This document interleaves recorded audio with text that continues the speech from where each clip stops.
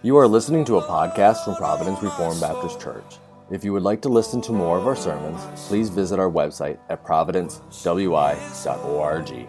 Standing just long enough for us to read the text we're going to focus on today, even though we will move around a little bit. I'd like you to go to Romans chapter 4.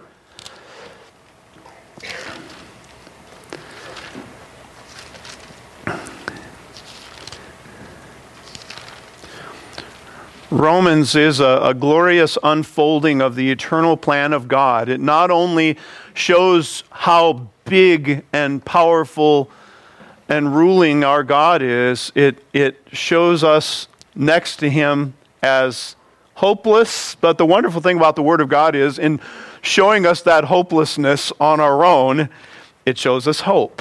It shows us there's only one place to go. So as we study faith today, we remember, or should remember, that this is not something we work up in ourselves. We finally looked around long enough to find the right answer. It's God has found us and shown us there really is no choice here, friends. There's no place else you can turn. Romans chapter 4, and I'm going to read the first 8 verses, even though we'll not study all of those today. What shall we say then that Abraham, our forefather, according to the flesh, has found? For if Abraham was justified by works, he has something to boast about, but not before God. For what does the Scripture say? Abraham believed God, and it was credited to him as righteousness.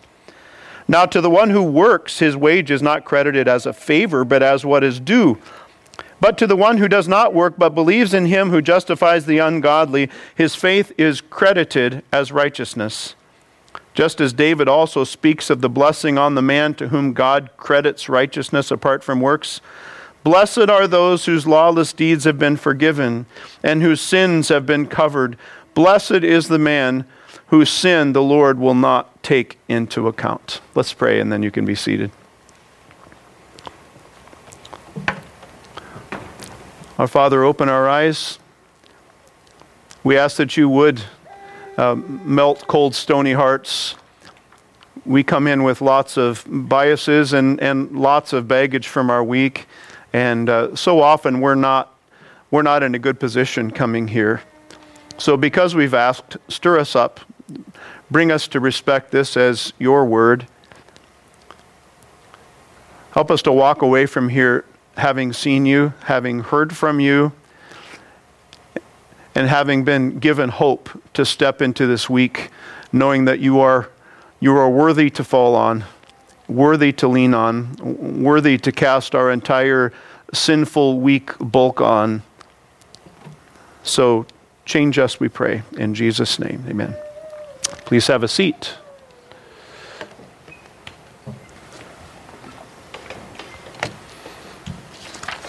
So we are, in case, the light's in my eyes, I can't always see if somebody's visiting. So in case you've walked into this series, we're on the third part of a series of the solas of the Protestant Reformation. We are 500 years away from the date when Martin Luther, an Augustinian monk, nailed to the door, which was a public bulletin board, nailed to the door of the church in Wittenberg, Germany, 95 statements, 95 theses.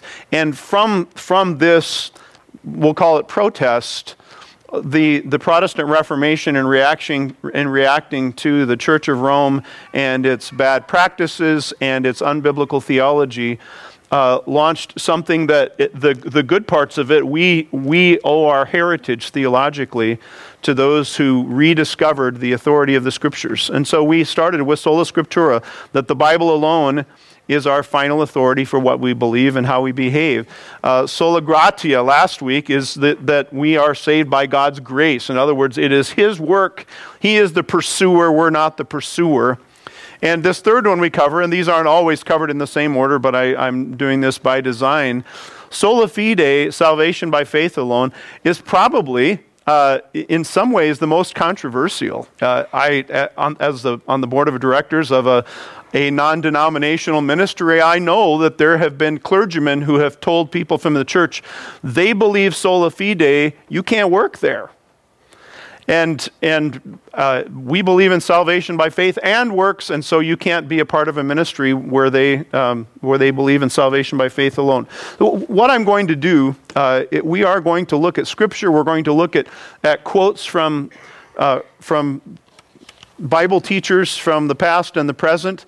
But I want you to understand, before we go into this is not a cold, sterile doctrine, and it does make a difference. In fact, the book of Galatians was written in such strong terms against people who wanted to add to faith as a condition for salvation. There were people in Paul's day who followed him around, and we could very easily have spent time in Galatians this morning as anywhere else. There were people who followed Paul around and said, well, yeah, you need Jesus, you need faith in Jesus, but you also need to be circumcised. You also need these other things. You need to become Torah observant if you're really going to be saved. And Paul called that another gospel. When we say there's anything that we can do to merit God's salvation, faith plus something else, if there's anything we can do to merit God's salvation, that's another gospel. And Paul said, if we, meaning we apostles, or an angel from heaven come to you preaching any other gospel other than the one you have received, let him be accursed. Those are really strong words. That tells me that God takes this faith alone thing pretty seriously. That this gospel that exalts the finished work of Jesus Christ on the cross is vital for us to understand as just ordinary people walking in this world. I had an experience over the last, actually it stretched into the last 2 weeks, because for relaxation, I've been cutting wood, and my family's been loading it into my truck out at the Cox farm out in their woods, and we've been truckload after truckload bringing it home. And in an ill-timed trip to the woods, I buried my truck in mud a little over a week ago. And I've learned four-wheel drive trucks are really, really good, but they get more stuck than cars because you work harder. You just assume four-wheel drive will get you out of anything. And finally, after shoveling and digging and realizing that some of what I was doing was just making things worse, I called a local farmer who is a friend of mine, and a lot of you know this farmer. And he said, well, everybody gets stuck sometimes. That's why I have tractor.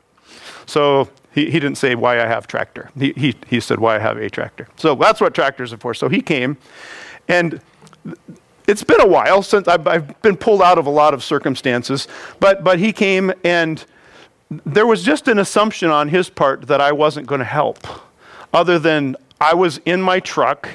It was running. I thought, do I put it in drive? I've got it in 4 low, and I put it in neutral because I realized this is how I got myself into this mess. And so it's in neutral, and I'm just steering. And it was just moments, and I'm on solid ground with my truck. But the reason I'm starting with that particular illustration is because after this is over, how much help did I give? And for that matter, what choice did I have? The gracious rescuer had the means to rescue me. I'm the one in trouble. In fact, the more I worked, the more trouble I got into. And putting it in drive would have done me no good. It was simply trusting that there's a rescue in front of me that's going to bring me out. That's one way of illustrating this. If we bring it a little bit closer to home, for a lot of us, if you've ever seen a father invite a toddler to jump into his arms from a raised platform or a diving board or the side of a swimming pool or a dock, you've seen a variety of reactions, right? There are some children, and I had 1 out of 9 who did this. They just fling themselves at daddy or mama, but sometimes recklessly into the air with full confidence that they're not going to come down into loving arms and this is going to be okay, or they're not going to drown, or they're not going to hit their head on the floor. Dad's going to come through before they crash.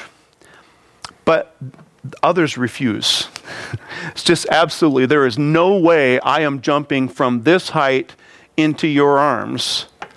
Now that says more about what they think of what's waiting at the bottom than how much faith they do or don't have, but I'll call that little faith or no faith. But I think still more want to jump because they understand I'm not going to stand here all day, and it's more desirable to be down there than up here, but I'm afraid of what might happen, and so I'm hesitating.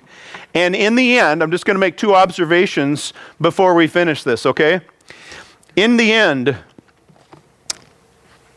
only those who jump get caught,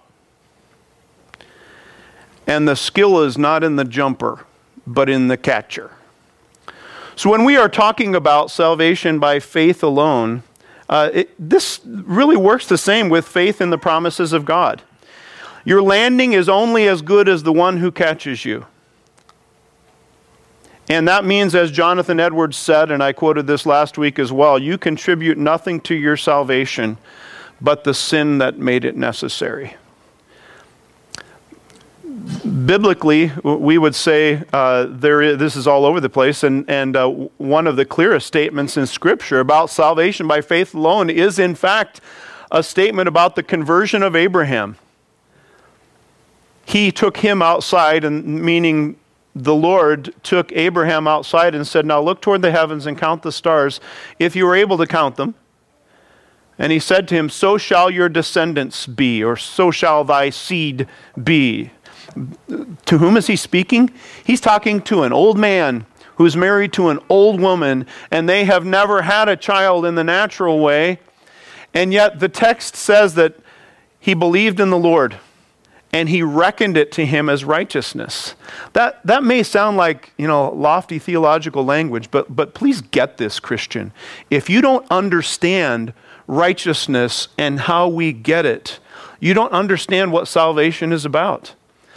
This is not Abraham's righteousness where he's saying, I had this great quality of faith in God, see, and look what I've done. Abraham had done a lot of good things. In fact, the Sunday school flannel graph that I grew up with, we studied a lot about Father Abraham and how he left Ur of the Chaldees because God spoke to him. Do you realize that all of those things that Abraham did, including mustering this small army and rescuing his nephew Lot and defeating these enemies, all of these things were done before this point? Abraham did not have the righteousness God requires until right here. He took God at his word. And of course, prophetically, he's ultimately looking forward to the cross of Christ, but he didn't understand that. What I'm saying is the scripture says through Moses in Genesis chapter 15 that Abraham received the righteousness of God by faith. And he still did wrong things later on, but he accepted it by faith. Galatians chapter 2 and verse 15 and 16. This is the Apostle Paul writing, and he says, we are Jews by nature and not sinners from among the Gentiles. Nevertheless, knowing that a man is not justified by the works of the law, but through faith in Christ Jesus, even we have believed in Christ Jesus, so that we may be justified by faith in Christ and not by the works of the law. This is what Sola Fide says. You have nothing to offer God. Your faith isn't even something you can muster up on your own. The faith that you exhibit is like the child jumping, like the guy with the stuck four-wheel drive, just depending on something bigger and better, more powerful, more reliable, because I do nothing but get myself into a mess if I seek to do this on my own. So Paul ended verse 16, since by the works of the law no flesh will be justified. And then Romans 1:16 and 17.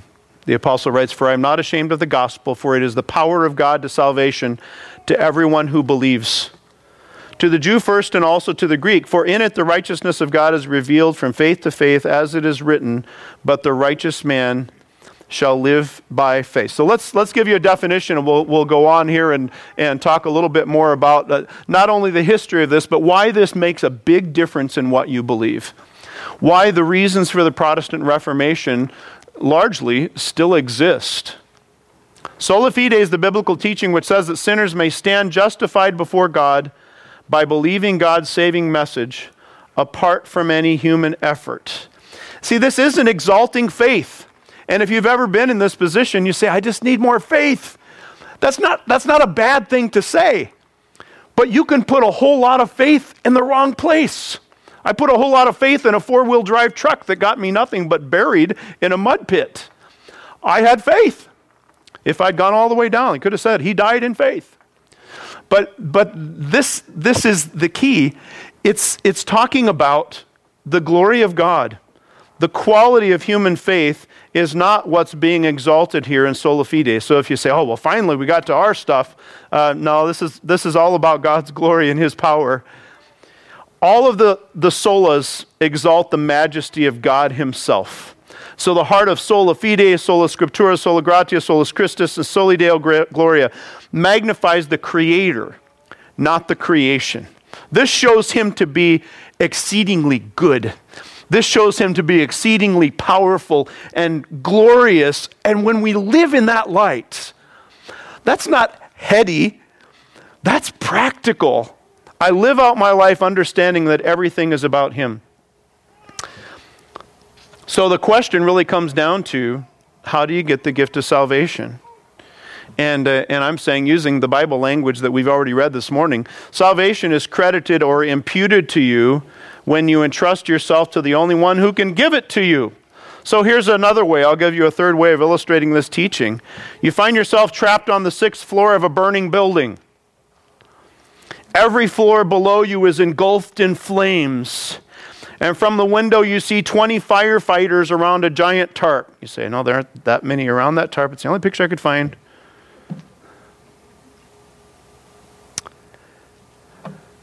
And so they're shouting, jump. Do you trust him? I mean, what are you going to do? You decide, there is no other way. I can stay here and go down in flames, or trying to come up with another way out of this thing. But you jump and you're rescued. So here's the question. You jump and you are rescued. Who gets the glory? And I'm saying that because we need to ask this question. What saved you, the jump or the firefighters? Was it the rescue at the bottom? Was that what saved you, or was it the quality of your jump? You know, the guys applaud, they put you down at the end and say, boy, that was a wonderful jump. That was a very graceful fall from that burning building, and that's why we rescued you. See, having faith, believing, trusting is not our righteousness. It isn't like, well, I was smart enough to follow Jesus. I made such a good choice. It's the jump. Faith is the jump. Trust is the jump that God uses to bring you to his righteousness.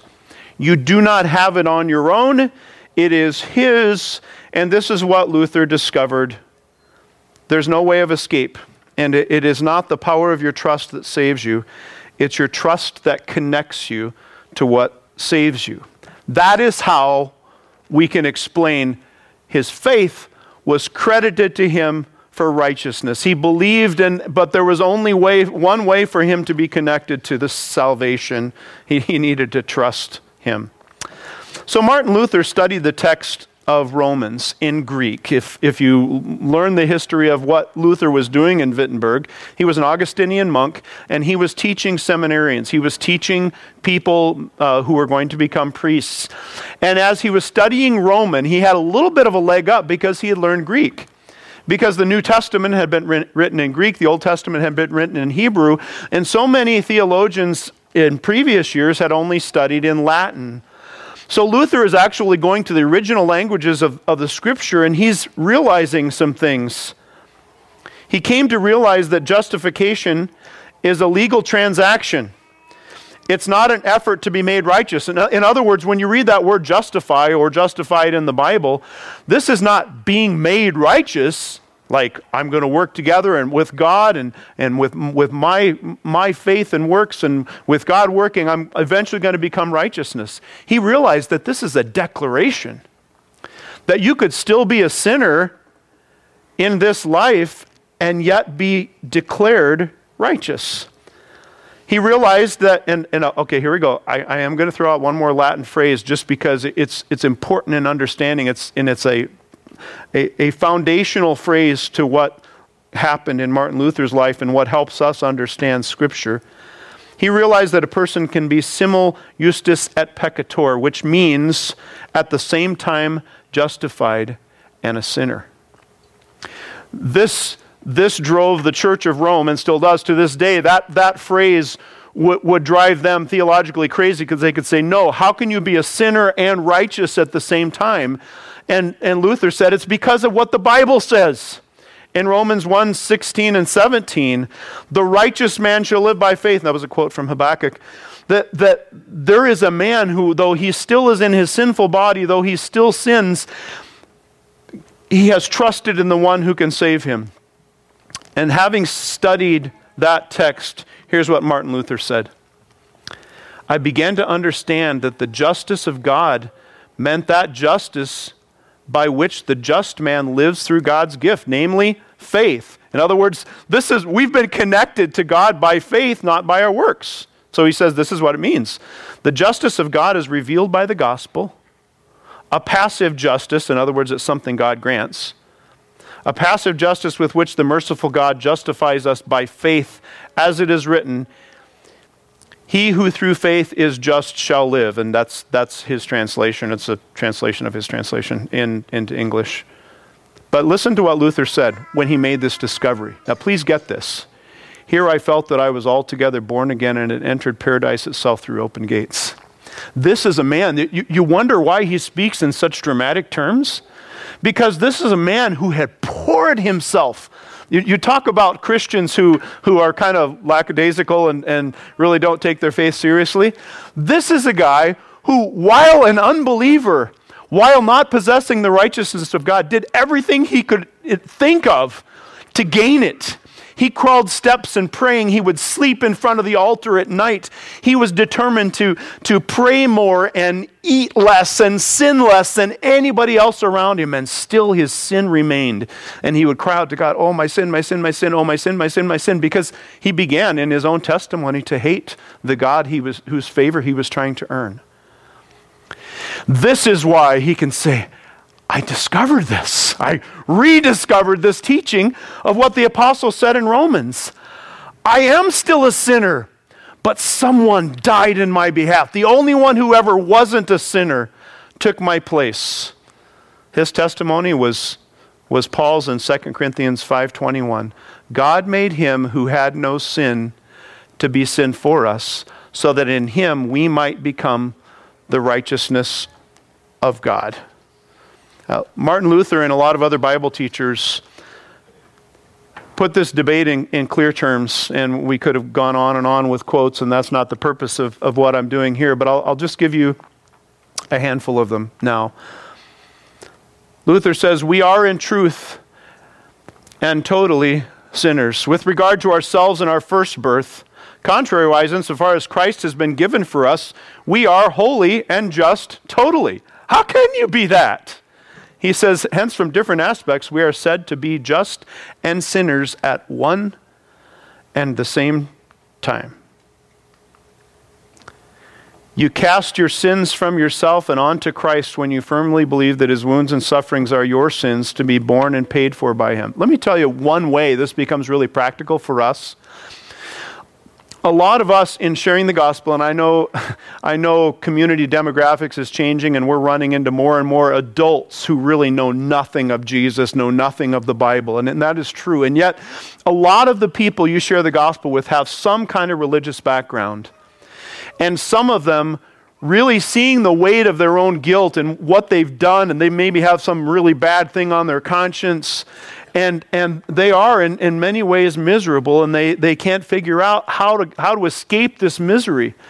I'm not saying, oh good, my friends are miserable, but I am saying when we are sharing the gospel with people, we have the only hope for them that can be offered. We can say, all of that sinfulness and all of that weight you're carrying. If you've got a lot of time, you can read the Pilgrim's Progress, but you've got this weight you're carrying, and the scripture says that the Lord Jesus carried sin for everyone who would turn to him. So Luther explained it in better terms than I could. You cast your sins from yourself and onto Christ when you firmly believe that his wounds and sufferings are your sins. Jesus died for sinners. If you're one of those, there's hope for you. Spurgeon, 300 years later, a little better than that, said, the way of reaching this state of justification is not by tears, nor prayers, nor humblings, nor working, nor Bible reading, nor church going, nor chapel going, nor sacraments, nor priestly absolution, but by faith, which faith is a simple and utter dependence in believing in the faithfulness of God, a dependence upon the promise of God, because it is God's promise and is worthy of dependence. And one more from the past 100 years. J.I. Packer says, Rome had said God's grace is great, for through Christ's cross and his church salvation is possible for all who will work and suffer for it. So come to church and toil. But the Reformers said God's grace is greater. You notice that? God's grace isn't just great. God's grace is greater, for through Christ's cross and his Spirit, salvation, full and free with its limited guarantee of eternal joy, is given once and forever to all who believe. So come to Christ and trust and take. And that is the call to you if you're hearing these words and you wonder, am I saved or am I not? Could I really be forgiven? Because I've done this and this and this and this. And the call is, come to Christ, trust him, take him at his word. It's trustworthy. He doesn't turn people away. I don't want to go through this message, though, without giving the other side. And when I say the other side, I'm not saying, well, equal and valid arguments, and we all have our own truth. I am going to take this down, but I will say there are times when you believe something and you come across a verse in the Bible that's like, wait a minute, that looks like it says exactly what the opposite of what I believe. And so some would call this a problem text. It's actually James chapter 2, and there are a handful of verses, but this would summarize what the Roman Catholic apologists are still opposing vigorously, sola scriptura. And I'm not saying we ought to be mean and nasty, but I am saying it's worth understanding that this is a problem. This is why the book of Galatians was written. They still vigorously oppose this doctrine that we've been talking about, sola scriptura, and for that matter, sola fide. And they do reject Protestants, and I think they have a point here. There are a lot of Protestants who say, you guys believe in salvation by works. Friends, that is not what the Church of Rome teaches. The Church of Rome has never taught that works alone save us. In fact, they booted out Pelagius and others who taught that. The real disagreement is not that they teach salvation by works, but they teach salvation by faith and works. And that is why the book of Galatians was written.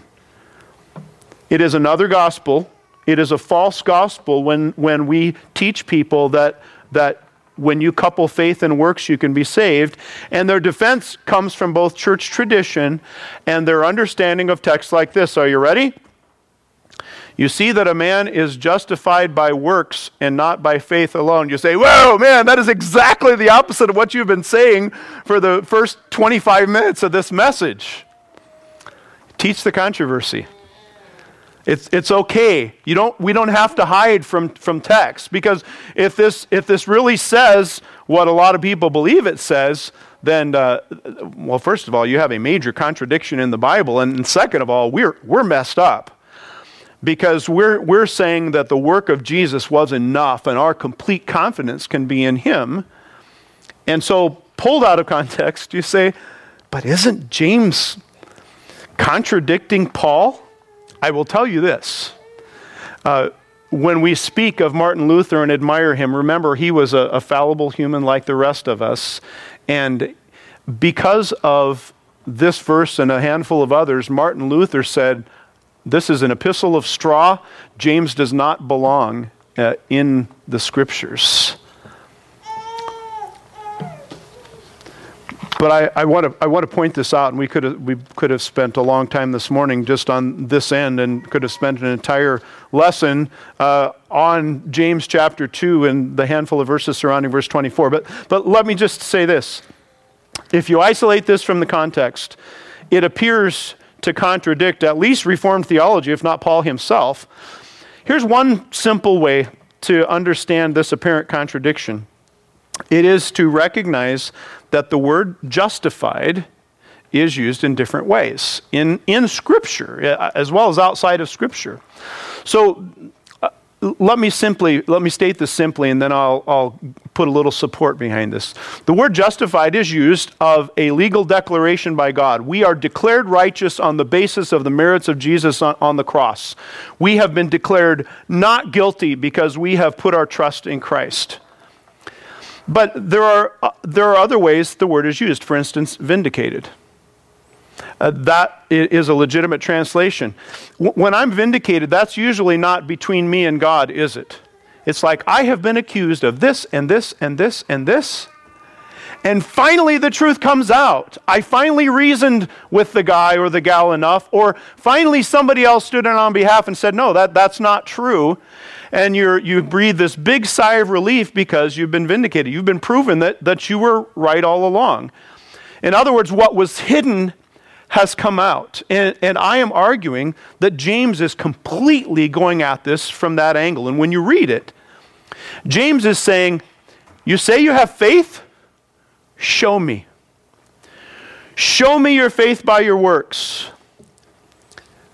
James is talking about justification before human eyes, not before God. He's not contradicting Paul. He's actually complimenting. We should be thankful for what the book of James says, because it really helps us clarify that faith works, that faith results in something different in us. Justification is an act of God by which he declares men and women righteous based on the sacrifice of Jesus Christ as their substitute. But Paul is using the word to describe, Paul in Romans and in Galatians and other places is using the word to describe the imputed righteousness of Christ.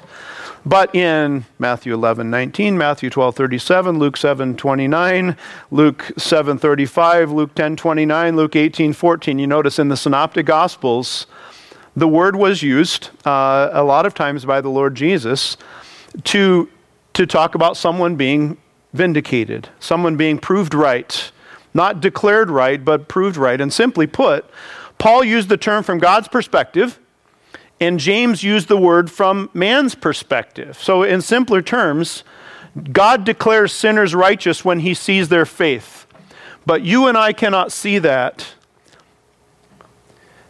That faith is only shown to human judges by works. And so here was in an extreme summary that we could have gone on long over this. But Luther said, we are saved by faith alone, but the faith that saves is never alone.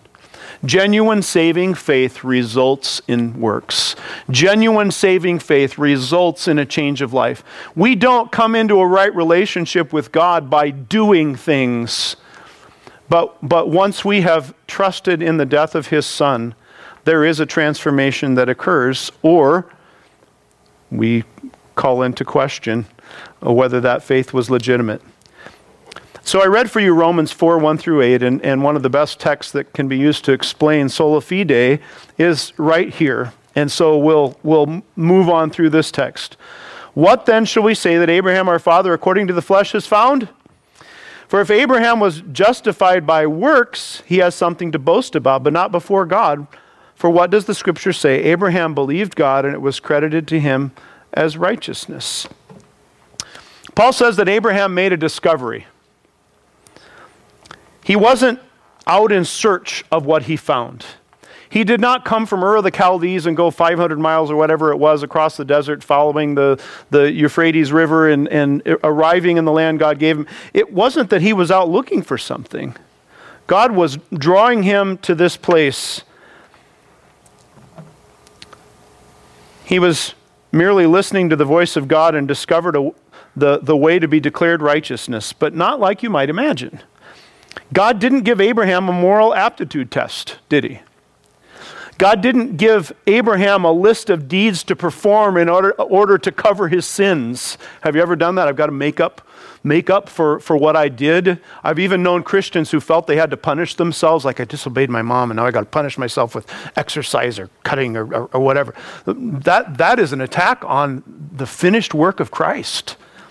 You can't punish yourself enough for your sins. That's the whole point. Faith in Christ says he paid it all. By his stripes I'm healed, not by mine. By his extreme exercise in this world, I am healed. You see how many of our OCD things come out here. They're revealed to be really, in some ways, our own righteousness. This is teaching us something very different. Abraham did not take a test or did not measure up. God simply spoke some hard-to-believe words, and Abraham said, I'll take that. I'll take you at your word. And his discovery was made when he understood that God keeps his word. And by the way, it did result in works. Abraham offered his son Isaac as an outward demonstration. That vindicated his faith. That showed that he had legitimate faith. So Paul says, what then shall we say that Abraham, our forefather, according to the flesh, has found? Well, he made a discovery. Recorded right here in Genesis 15:6, or quoted in Genesis 15:6. Abraham was credited with a righteousness that was not his own. And that happened when he put his faith in the word of God. God spoke, he said, I will take you at your word. Have you done that? Have you really taken God at his word and said, it's enough? It's enough. That's not only saving faith, that's living faith. As you walk as a Christian, you continually need to be saying, this is so hard for me to believe, but I do believe you're at work in my life right now, even though I'm in the dark. I can't see this. I really do believe you're faithful and you're providing a way out of this temptation, but it is hard because this has consumed me for so long. Faith is taking God at his word. This may not seem like a profound discovery for you, by the way. But what happens when you see the alternative? The alternative to justification by faith alone, you know what it is? Performance. If someone from one of the cults or from some of the highly conservative religious groups with a high outward standard that people are held to and controlled by, ask them if they're honest about the joy that they have. There's a perfection, a performance that's demanded. And if you've ever been there, you know I'm never enough. I always have to do more. I don't pray enough. I don't tithe enough. I don't go to church enough.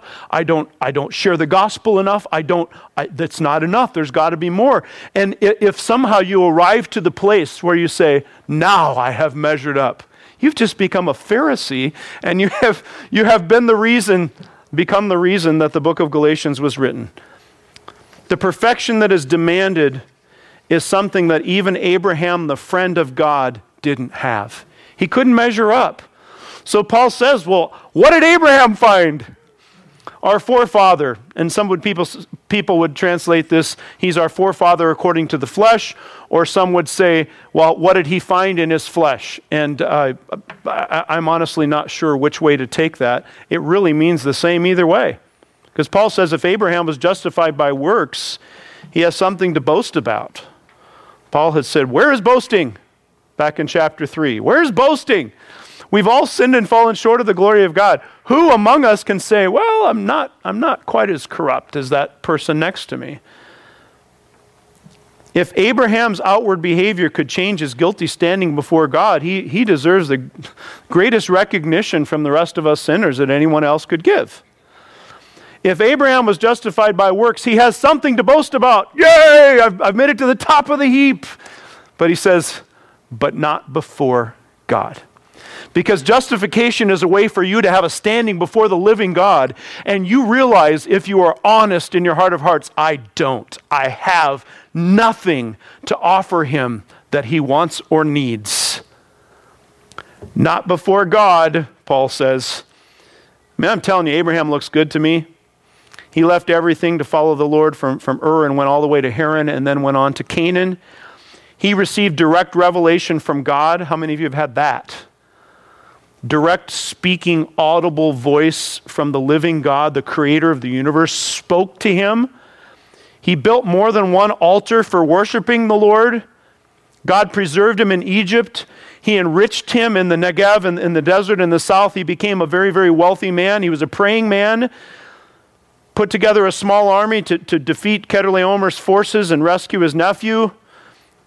And all of these works, but the scripture says he was not acquitted of his sins until after these events. You say, why?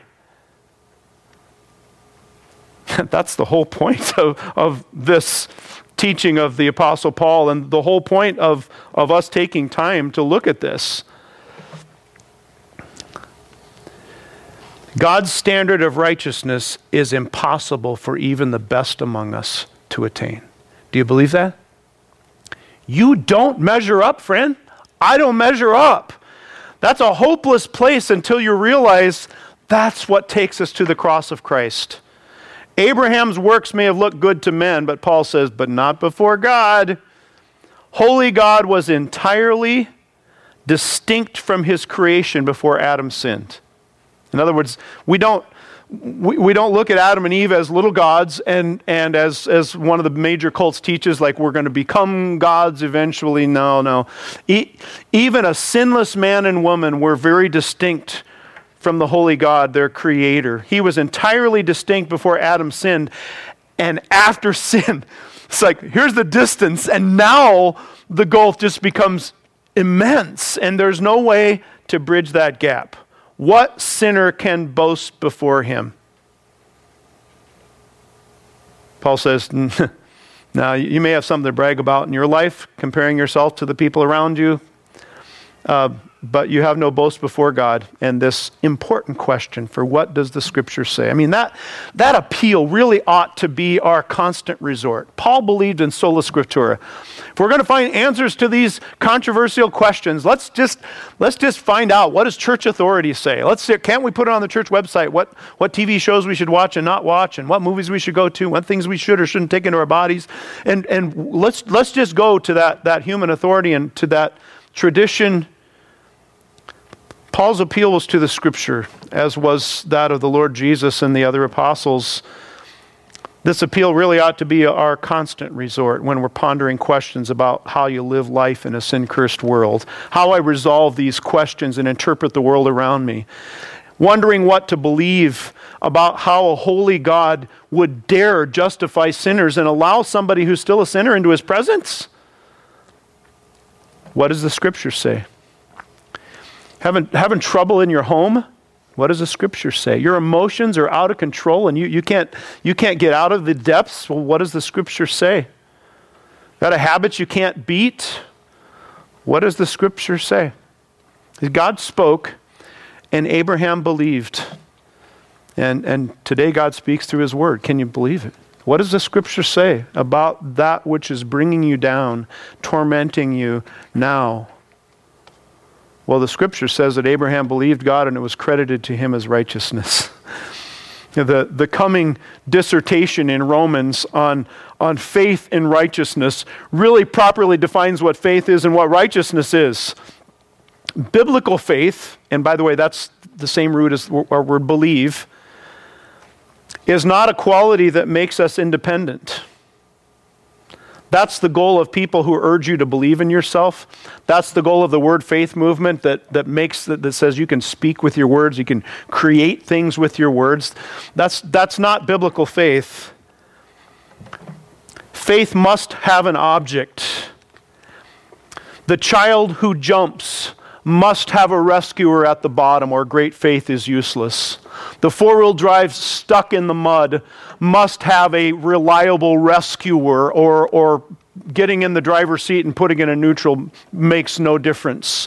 The person on the 6th floor of a burning building may jump in great faith, but unless there's a rescue at the bottom, it's deadly to jump. Abraham wasn't just a man with faith. He had faith in God. He got a legal standing before God that's only credited to the accounts of people who take God at his word, or will say, believe. I'm saying there's great hope in believing this, and if I haven't persuaded you to at least say, I really do think this means a lot today, and this is relevant. This isn't just something to argue about in a Bible class or a seminary class. Here's the hope of Sola Fide. First one is this. See, justification presupposes guilt. In other words, you don't need to be justified before the judge if you're okay. You don't need justification unless you've committed a crime. You are, friends, and I am, in legal trouble with the only perfect judge. You are in a sorry state. But the discovery here, the hope here, is that only guilty people can be justified before God. Your friends who've supposedly found the way. Remember, Jesus said, I've not come to call the righteous, but sinners to repentance. So you say, well, I'm a sinner. Then turn. Then take him at his word. Only guilty people can be justified before God. If the weight of guilt is on you, that's a step of hope for you. Here's another practical hope of this. God has the better way to change our standing before him. See, you and I have no goodness that impresses God. Even though around us there are a lot of good, moral people by common grace, there are people who honestly, Christians like to hang around with some unbelievers more than they like to hang around with other Christians. There are some people who are just nice by common grace, but we're talking about a standing before God, not before men. Favorable comparisons with the people around you work really well because, be honest, you can always find somebody more messed up than you. The highest human standard of righteousness, though, falls short of the requirements for release. And here's the hopeful discovery. God has the better way to change our standing before him. You're not on your own in this. He provided a way for sinners to stand righteous before him, even though they're still sinners. There's one more part of this hope, and I want us to bring out the word righteousness again. It's this standard that only Jesus ever had. And you have to have that in order to stand guiltless before God. Righteousness must be imputed by God. And imputed means credited. It's a financial term. Credited to your account. You need righteousness of someone else credited to your account. And the Church of Rome years ago said, yeah, we believe in that. There were some people who were good enough to get to heaven. They had more than enough. So it's like we seize their righteous assets and we have this bank of merit. And you people on earth can tap into that by buying indulgences. So you can get yourself out of purgatory. You can get your loved ones after they die out of purgatory because there's a lot of leftover righteousness. But the Scripture has a better way of teaching us, the reliable way of having righteousness credited to our account. Because all of those people who were really, really, really good didn't earn their way to heaven. There was no leftover. And you and I are sunk unless there was a perfect one who would credit your account with his righteousness while you're still a sinner, because you are. We're bankrupt, and we have no means of getting righteousness from anyone, living or dead. Only a benefactor with righteousness to credit can balance your books. And here's the hopeful discovery. You can cast your entire unrighteous bulk for mercy at the feet of the only one who is rich in mercy and righteousness. There's one way out. And it may seem illogical or unpleasant to bow the knee before the King of Kings, but friends, that's the only hope. That's why Sola Fide is not an irrelevant doctrine to your life right now. There is a place where you find peace, hope, life, righteousness credited to your account that will change your standing before the God of the universe. Let's pray. And so, our Father, we believe, help our unbelief. Show us Jesus on the pages of Scripture. Show us how satisfying his sacrifice was to you, and bring us to cast our sinful, unholy bulk at your feet. Beg you for the mercy that you've promised to give to all who believe. May that belief, that faith show up in works in our lives this week as a demonstration that you really have done something in us. In your Son's name, amen. Let's stand together.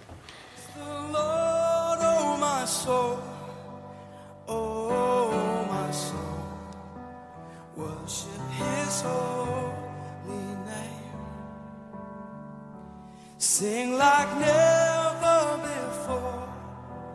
Oh, my soul, I worship your holy